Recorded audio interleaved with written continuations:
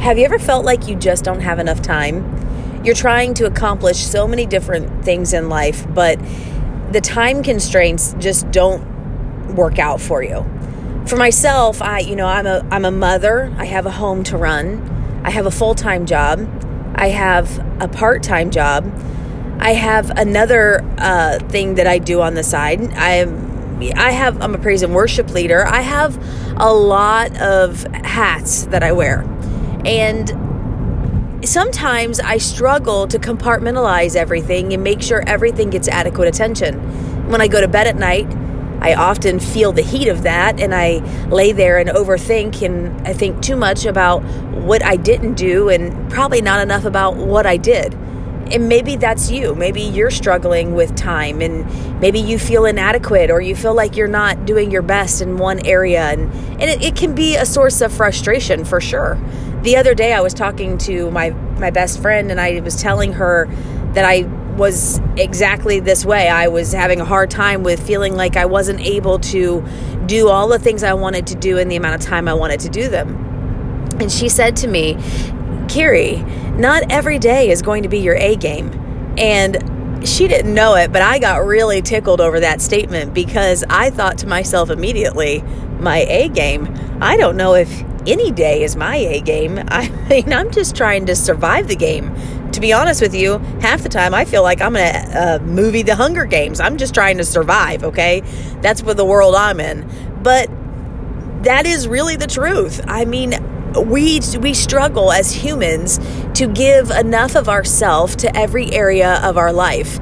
And usually we feel, or maybe it is true, that one area is lacking.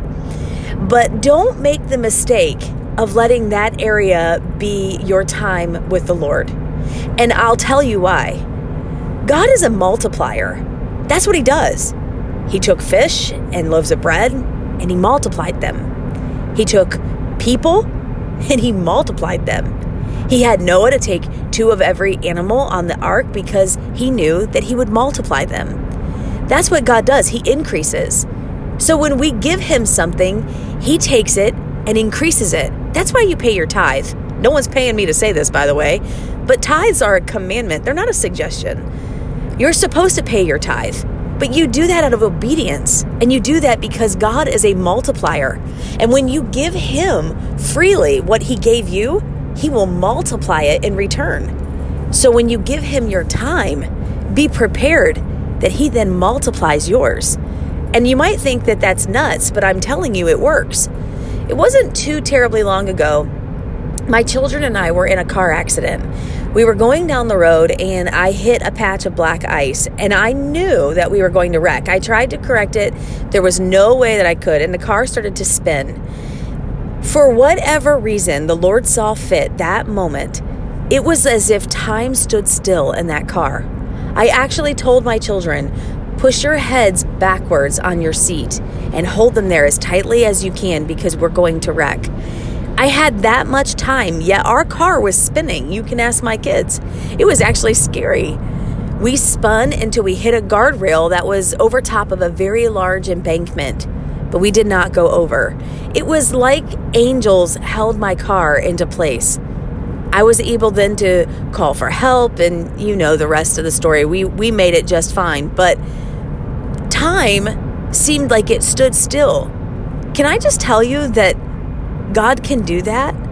Even when situations in our life are not ideal, even in moments that we don't want to think about, God is able to somehow make that time stand still.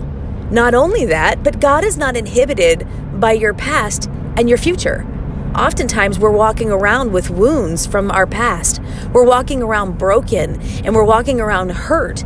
And we think, we'll never get over that. And they say time heals all wounds. Well, I'm going to tell you, time doesn't heal all wounds. It will put some separation between you and wounds. And it will make those things further away, and maybe you don't think about them quite as often.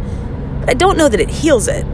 But I'll tell you that I do know someone who can. God can go into your past, and he can correct what was wrong. He can heal what was broken, and he can also go into your future, and he can make the way straight. That's why we submit to him our time now, because when we do that, He's able to correct what needs corrected before we even get there. And if you don't think that you will arrive, if you're worried about maybe you've messed things up, or maybe you're not doing things as quickly as another person, let me remind you that Apostle Paul said that we run this race with endurance. In other words, saying endurance, you're setting a pace here. And it's not Sister Susie's pace that you're running at. It's yours. God knows who you are. He knows how fast you can go.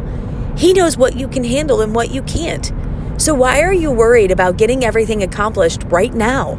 Why are you worried that you're on a timeline that somebody else is on? You're not on their timeline. You're on the one that the Lord set up for you. And maybe while somebody else might have something at 30 that you feel like that you should have had, and maybe you're 36 and you don't have it, well, guess what? That's okay, because you're not on their timeline. And if I can remind you, the Lord said He knew the end from the beginning. So He already knows your end. Jeremiah 29:11 is often a quoted verse.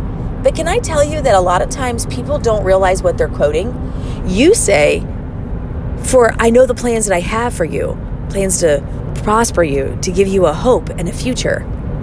One version actually says, to give you an expected end. An expected end.